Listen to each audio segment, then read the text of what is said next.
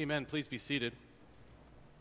You can turn to the insert that has the passage we are studying before us, or turn in your Bibles to Luke chapter 15. We are studying 6 parables over the course of the summer months, and Lord willing, we'll return to our study of Isaiah in August. Today we have come to one of the most famous of Jesus' parables, so-called the parable of the prodigal son. Now, chapter 15 has 3 like parables.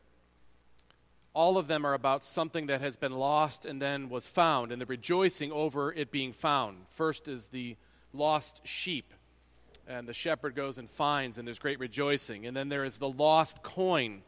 The lady turns the house upside down to find the coin she has lost, and there's great celebration when the coin is found. Now, these lost stories climax with the last one, the lost son. But I think you'll notice there are more layers to the last story, and so that's where we will focus. But the context is the same. Jesus is talking to people who are, at least they believe that they are believers. There are Pharisees there who are the keepers of the Jewish religion and culture, and they are listening closely to what Jesus says. But Jesus' his main focus is to teach his disciples who will become apostles. Now, there are many other people listening as well, and certainly the message of the prodigal son applies to any sinner who repents and comes to Christ, comes to God through Christ. But he's speaking to people who think of themselves in the kingdom of God. These are not irreligious people he's speaking to. He's speaking to people about understanding the importance of just one sinner coming to salvation, to repent and come to be saved. So hear God's word as I read, starting at verse 11, Luke chapter 15. This is Jesus speaking. And he said, "There was a man who had 2 sons. And the younger of them said to his father, 'Father, give me the share of property that is coming to me.' And he divided his property between them. Not many days later, the younger son gathered all that he had and took a journey into a far country. And there he squandered his property in reckless living. And when he had spent everything, a severe famine arose in that country, and he began to be in need. So he went and hired himself out to one of the citizens of that country, who sent him into his fields to feed pigs. And he was longing to be fed with the pods that the pigs ate, and no one gave him anything. But when he came to himself, he said, 'How many of my father's hired servants have more than enough bread, but I perish here with hunger? I will arise and go to my father, and I will say to him, Father, I have sinned against heaven and before you. I am no longer worthy to be called your son. Treat me as one of your hired servants.' And so he arose and came to his father. But while he was still a long way off, his father saw him and felt compassion, and ran and embraced him and kissed him. And the son said to him, 'Father, I have sinned against heaven and before you. I am no longer worthy to be called your son.' But the father said to his servants, 'Bring quickly the best robe and put it on him, and put a ring on his hand, and shoes on his feet. And bring the fattened calf and kill it, and let us eat and celebrate. For this my son was dead and is alive again. He was lost and is found.' And they began to celebrate. Now his older son was in the field, and as he came and drew near to the house, he heard music and dancing. And he called one of the servants and asked what these things meant. And he said to him, 'Your brother has come. Your father has killed the fattened calf because he has received him back safe and sound.' But he was angry and refused to go in. His father came out and entreated him. But he answered his father, 'Look, these many years I have served you, and I've never disobeyed your command. Yet you never gave me a young goat that I might celebrate with my friends. But when this son of yours comes, who has devoured your property with prostitutes, you killed the fattened calf for him.' He said to him, 'Son, you are always with me, and all that is mine is yours. It was fitting to celebrate and be glad, For this your brother was dead and is alive. He was lost and is found. Let us pray. Heavenly Father, please shine the light of your Holy Spirit on this familiar story so that we might see all that you have for us to learn. Give us conviction where we might be running from you. Give us a spirit of forgiveness when people ask for it, like you do toward us, while giving us an honest look at this tendency of our hearts. Please also give us joy and appreciation and celebration for the grace that you pour out on sinners. Pray this in Jesus' name. Amen.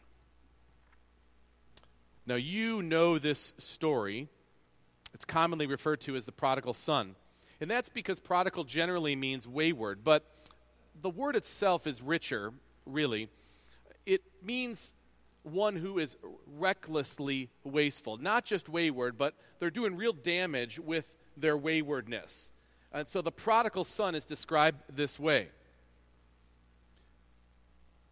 Now, there are others who have noted a fuller meaning for prodigal, like Tim Keller in a book that he wrote and Phil Ryken in a sermon he preached.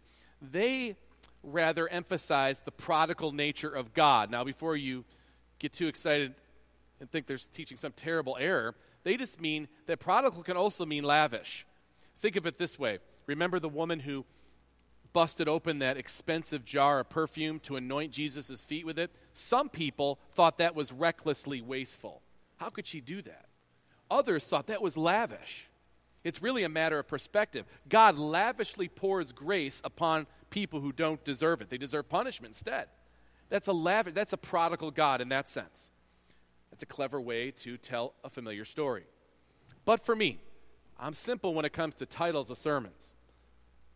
I just looked at verse 11, and I think this gives us what we need to follow.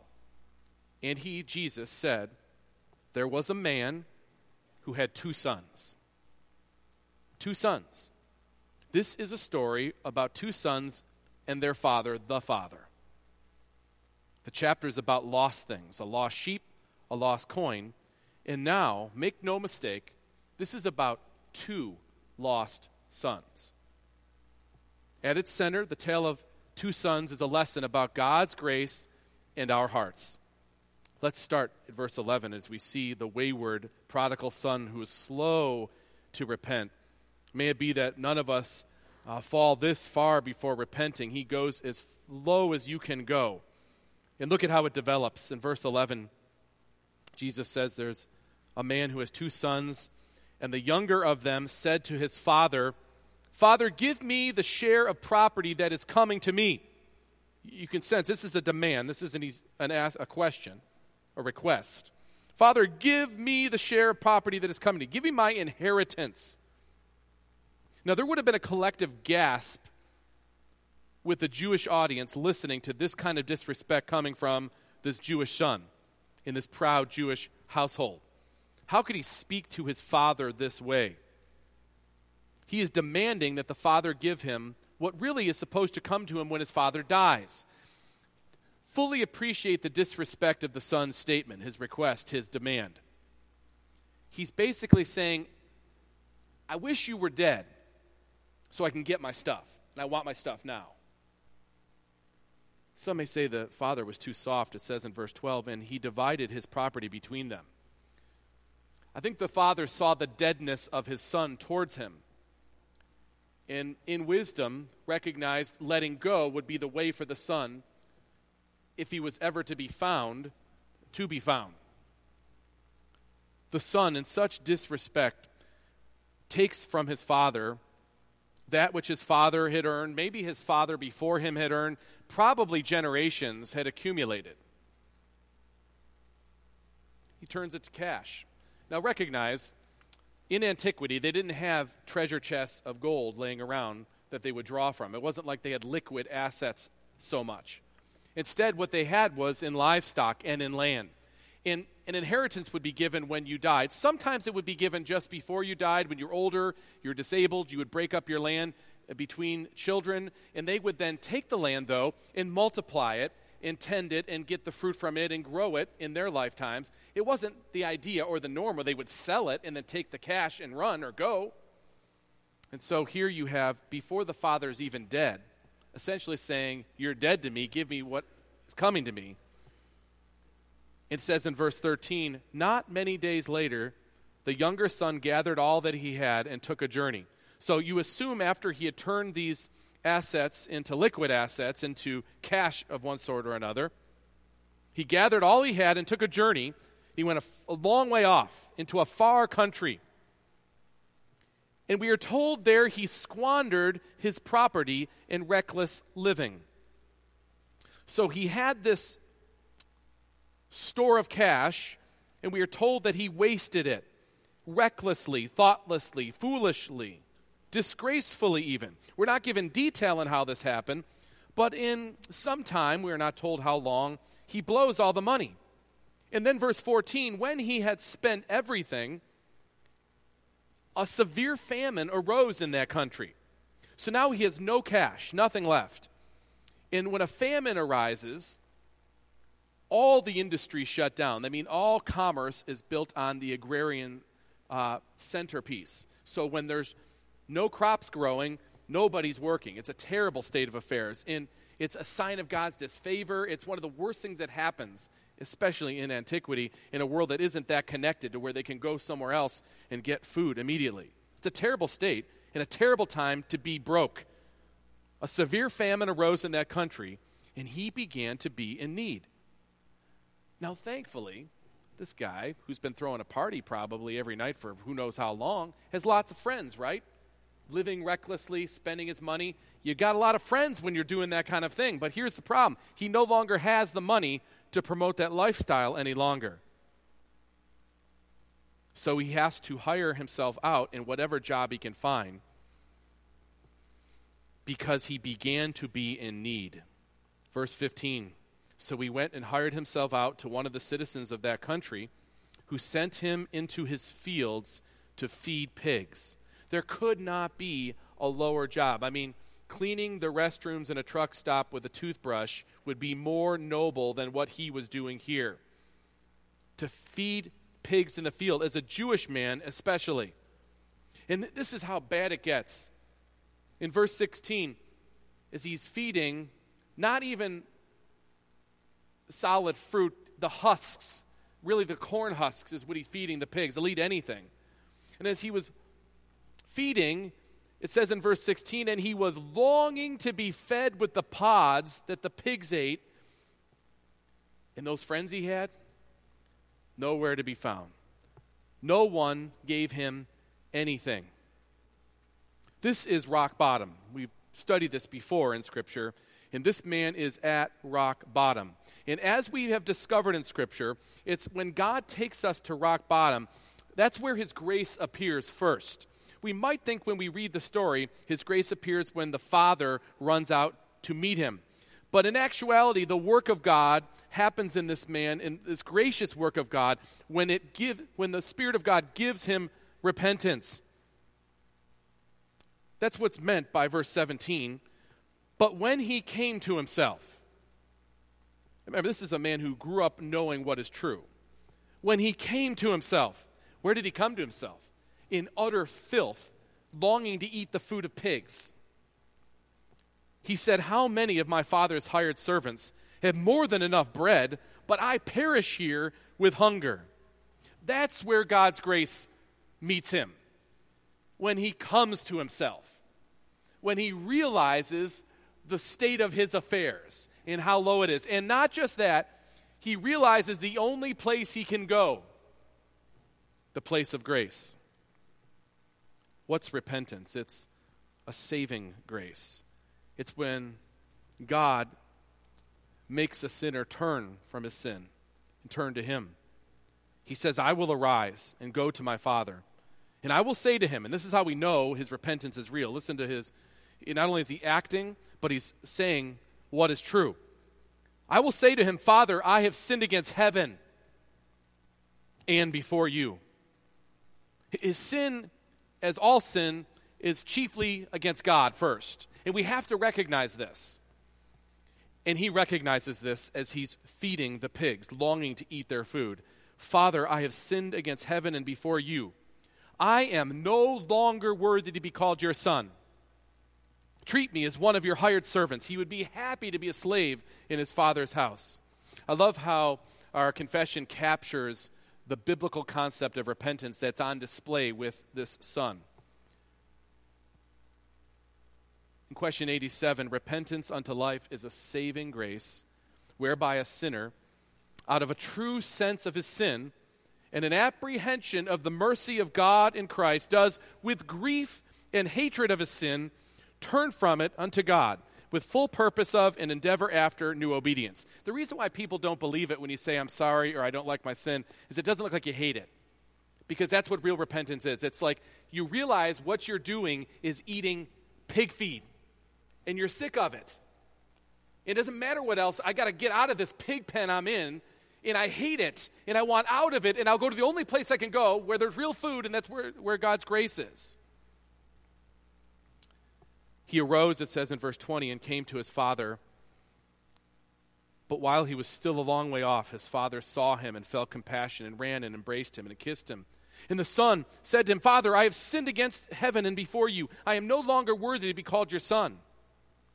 Now, what do we learn from this son first before we consider the father?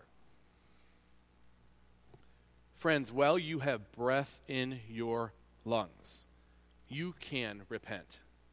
God must give you repentance, but the way he gives you repentance is when you hear his word, the word of grace, you respond, and you recognize that that is your only hope.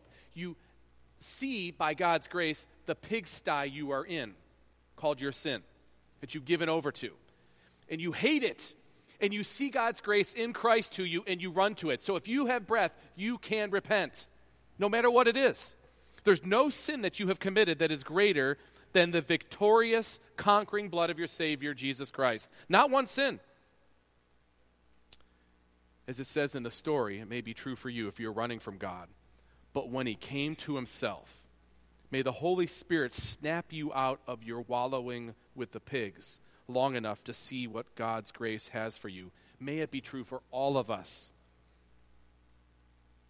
You may be wayward. You may have made a mess of God's gifts to you. You may be slow to repent, but you can repent.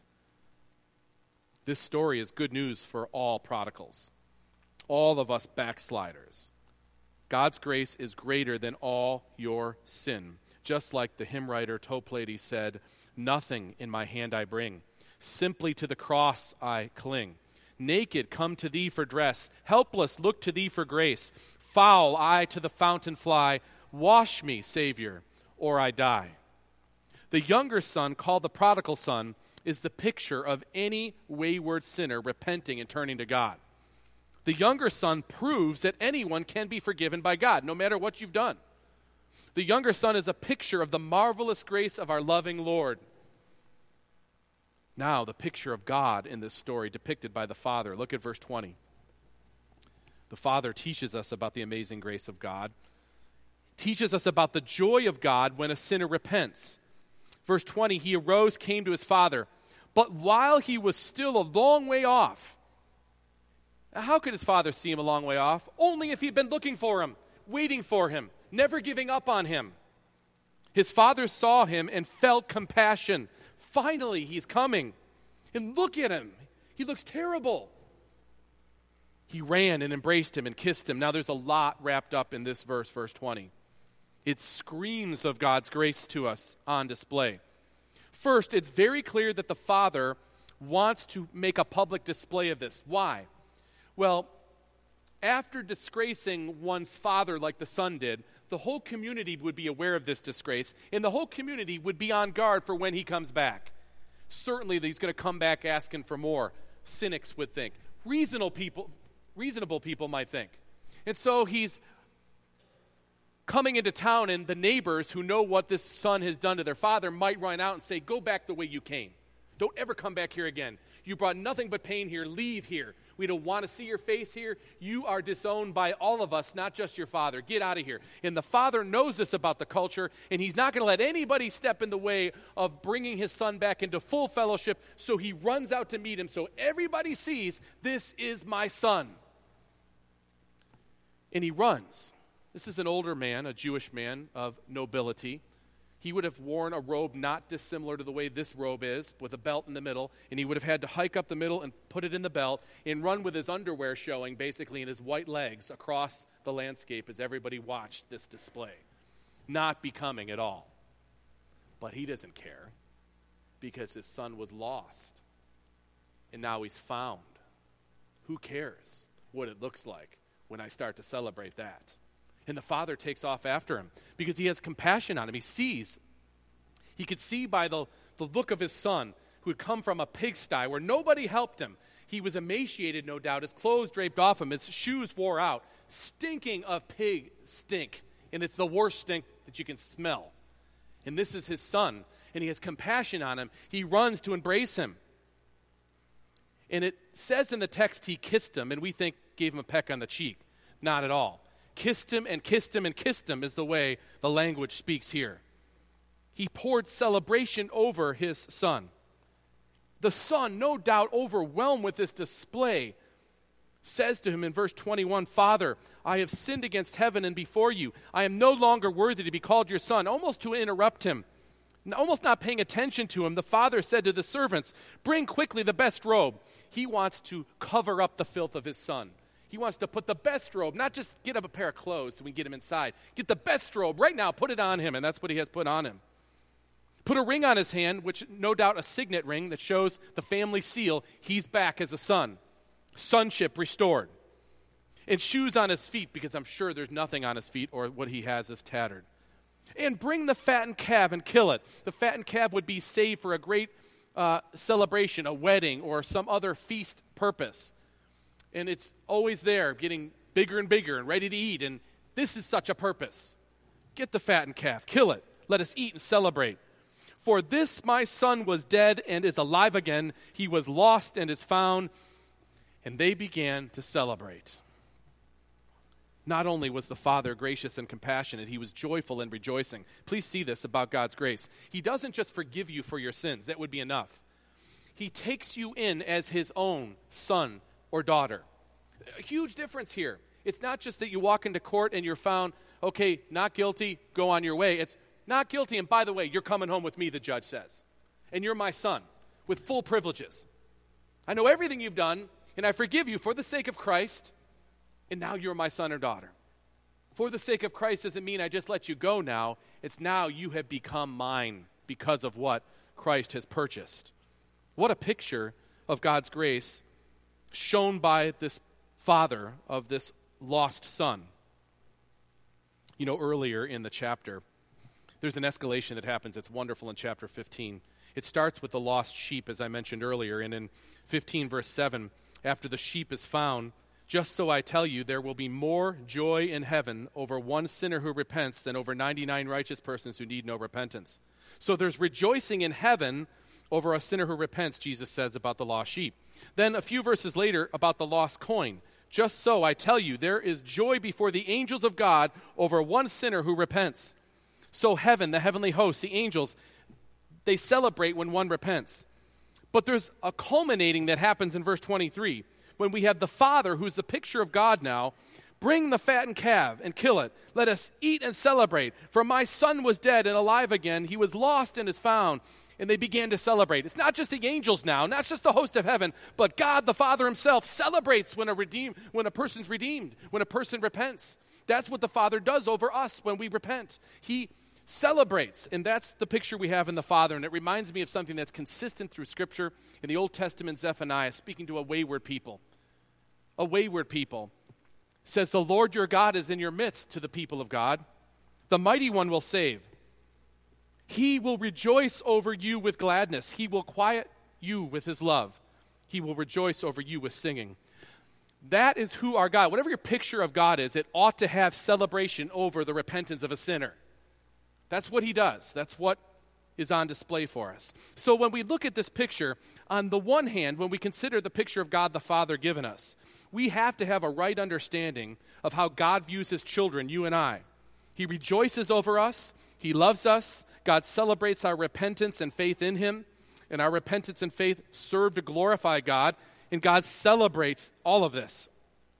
God does not only forgive you when you believe on Christ, he makes you his son or his daughter. We are his children, and he is our doting father. Now, there's something else, though, I want you to see. Another corollary.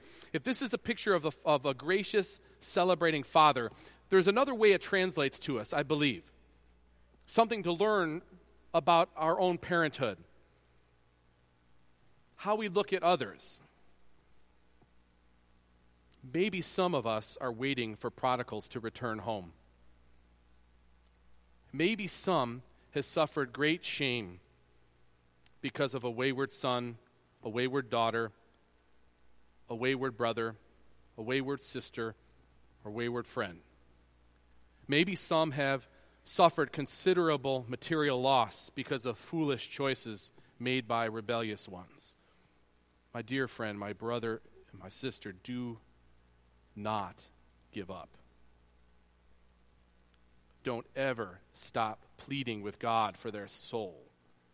Don't ever think that any amount of material things you have had to spend in order to see some eternal benefit, that somehow that's a waste. That stuff will be gone. Souls live forever. Be ready for their return. Be looking.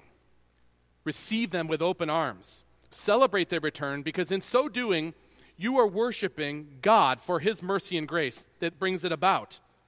Be gracious, be patient, be forgiving, because God has been gracious, patient, and forgiving with each of us all the time. The story is not just about a father who found his lost son. The story is deeper and more profound. Remember what verse 11 says? There was a man who had 2 sons. Now, very bluntly, in a church like this, it's quite possible that the real thrust of the message isn't on the first son for us. Certainly it applies.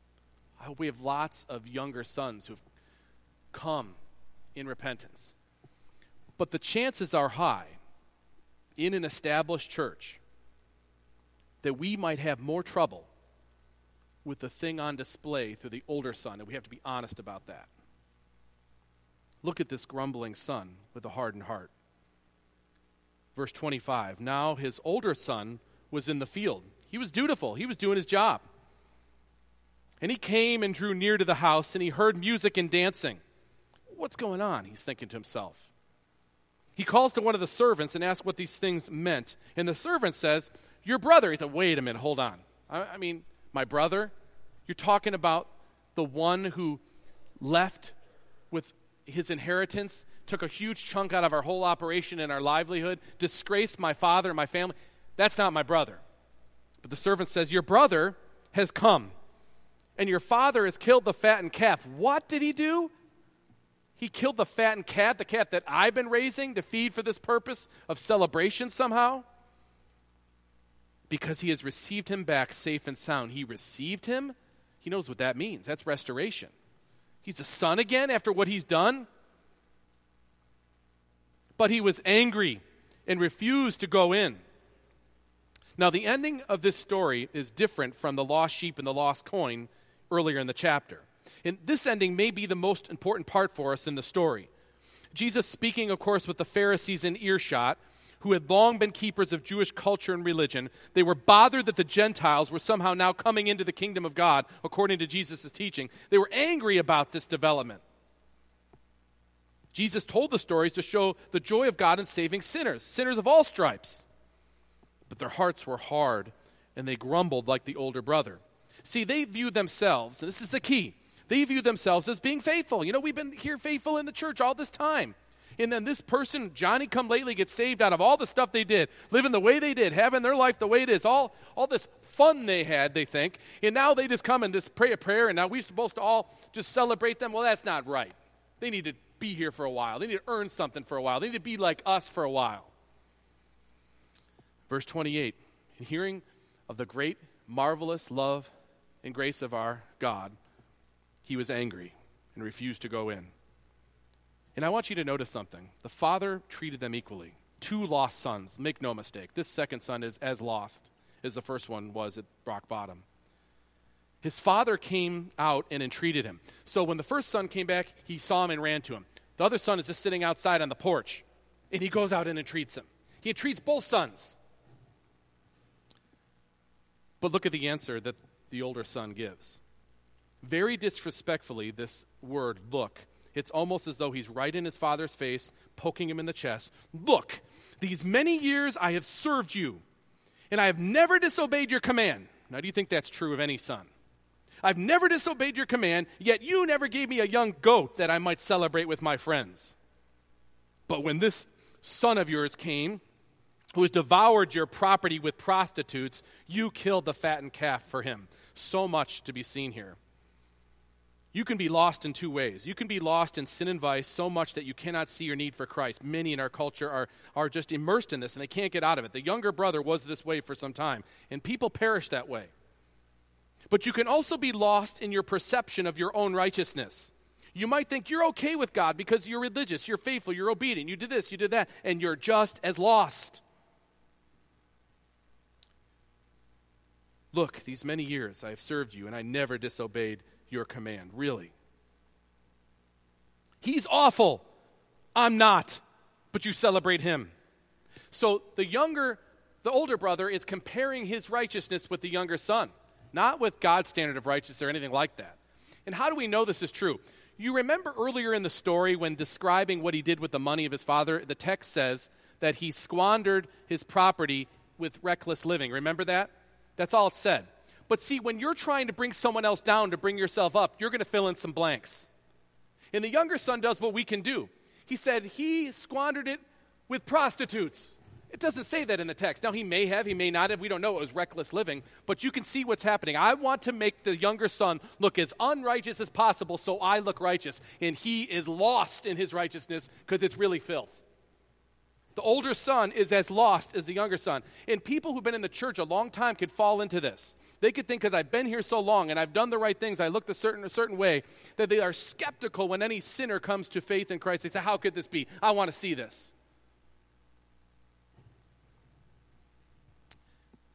Verse 31, sobering words from the father. Son, you are always with me. And all that is mine is yours. You are my son. You could kill the goat anytime you wanted. I would have said you could have killed the fattened calf because it's all yours. You have lost it. You are my son. How pathetic this is. It was thus fitting to celebrate and be glad. For your brother was dead. He's alive. He was lost and he's found. What an irony. I hope you catch the irony. The younger son, who was a son, lost his sonship by his filth and by his disconnect, in his sin, in his rebellion, completely lost his sonship and his experience of it. And so he comes to the lowest possible place in humility. He says, you know what? I don't have to be a son. I could be a slave and I would be better off than I am now. I'll come back to you as a slave. Make me a slave. And the father says, no, you're my son. But the older brother, who is a son by the father's declaration, by the father's understanding, legally and in every practical way, you are my son. But he thinks he's a slave. He treats his father like a slave master, sees himself as a slave in his house. Totally loses what it means to be a son. I hope you could see how somebody could be really religious and totally lost because they think their righteousness is what makes them right with God. The only thing that makes anybody right with God is the righteousness of Christ credited to us by faith. Whether it be the lost son in the pig pen or the son who's been in church for 30 years, we must believe the same thing, that our sin gains us separation from God, and the only thing that makes us united together with him is faith in the righteous one, Christ himself. And that's the great salvation we're all saved by, and we all should come every Sunday to celebrate that, whether you just got saved because of some circumstance like the younger son, or you've always been saved. As long as you can remember, from the time you were a little child, you should still be in awe of the grace of God in Christ to us. And that is the picture we have before us on display. It's the challenge, because we don't know what the older brother did. It leaves it there. He entreats him to come in, but we're not told he ever comes in. I love what Philip Ryken says on this passage. The elder brother was completely lost. Lost in his refusal to reconcile, lost in his rejection of his father's joy, lost in his striving for self-salvation, lost in resentment for his brother's reward, and lost in the unrighteous desires of his own sinful heart. But he was lost mostly because he rejected his sonship, seeing himself as a slave instead of a son. The tale of two sons is a lesson about God's grace in our hearts. And he said, There was a man who had 2 sons. The tale of 2 sons that are lost. Which son do you identify with? Are you the younger son who found God at rock bottom? Then sing your praises, as I'm sure you are. Sing your praises to God literally and by the way you live your life in response of thankfulness to him. I hope we have lots of people who can tell a story like the younger son. Or are you the older son who has been raised to know God, but you have struggled to love him and appreciate his grace? Are you the older son who looks upon other sinners and sees them as somehow less deserving than you? Do you refuse to rejoice with God over the saving of sinners? If that's you, you're probably lost. The younger son was found as the father ran to him and embraced him in his repentance. The older son was lost, and we never learn if he was found. The father went to him and entreated him to come and celebrate grace. How might the older son be found? Well, the father said it. You're always with me. All that is mine is yours. It was fitting to celebrate and be glad. For this your brother was dead and is alive. He was lost and is found. Celebrating that should never, ever get old to us, no matter how long we've been an older brother or an older sister. Rejoice in the salvation that God has guarded you with, but also rejoice in the salvation that God is saving lost sinners with every day. We can agree with what Norval Geldenhuys wrote. So inexplicably wonderful is the love of God that he not merely forgives the repentant sinner, but actually goes to meet him and embraces him in his love and in his grace. Let's pray. Father, this story is about your marvelous grace to us sinners. As Isaac Watts wrote, and we will sing, O thou that hearest when sinners cry. Though all my crimes before you lie, behold them not with an angry look, but for the sake of Christ, blot their memory from your book. Lord, whether we relate with the destitution of the younger son and have been recipients of the miraculous, transforming, life-changing grace that you bestow, or whether we relate with having known you for many years because of your great covenantal grace, we know what sin is. We can be honest about the depth of our own depravity. Give our congregation a rejoicing over the salvation of sinners through Christ. Lord Jesus, you did not say what the older brother did in response to the father's invitation to come and celebrate salvation. Please make our times of corporate worship, especially, among other things, to be times for us as Christians to express our thankfulness for your great grace, to rejoice in your salvation, the salvation of sinners, and celebrate like the angels in heaven do. I pray this in Jesus' name. Amen.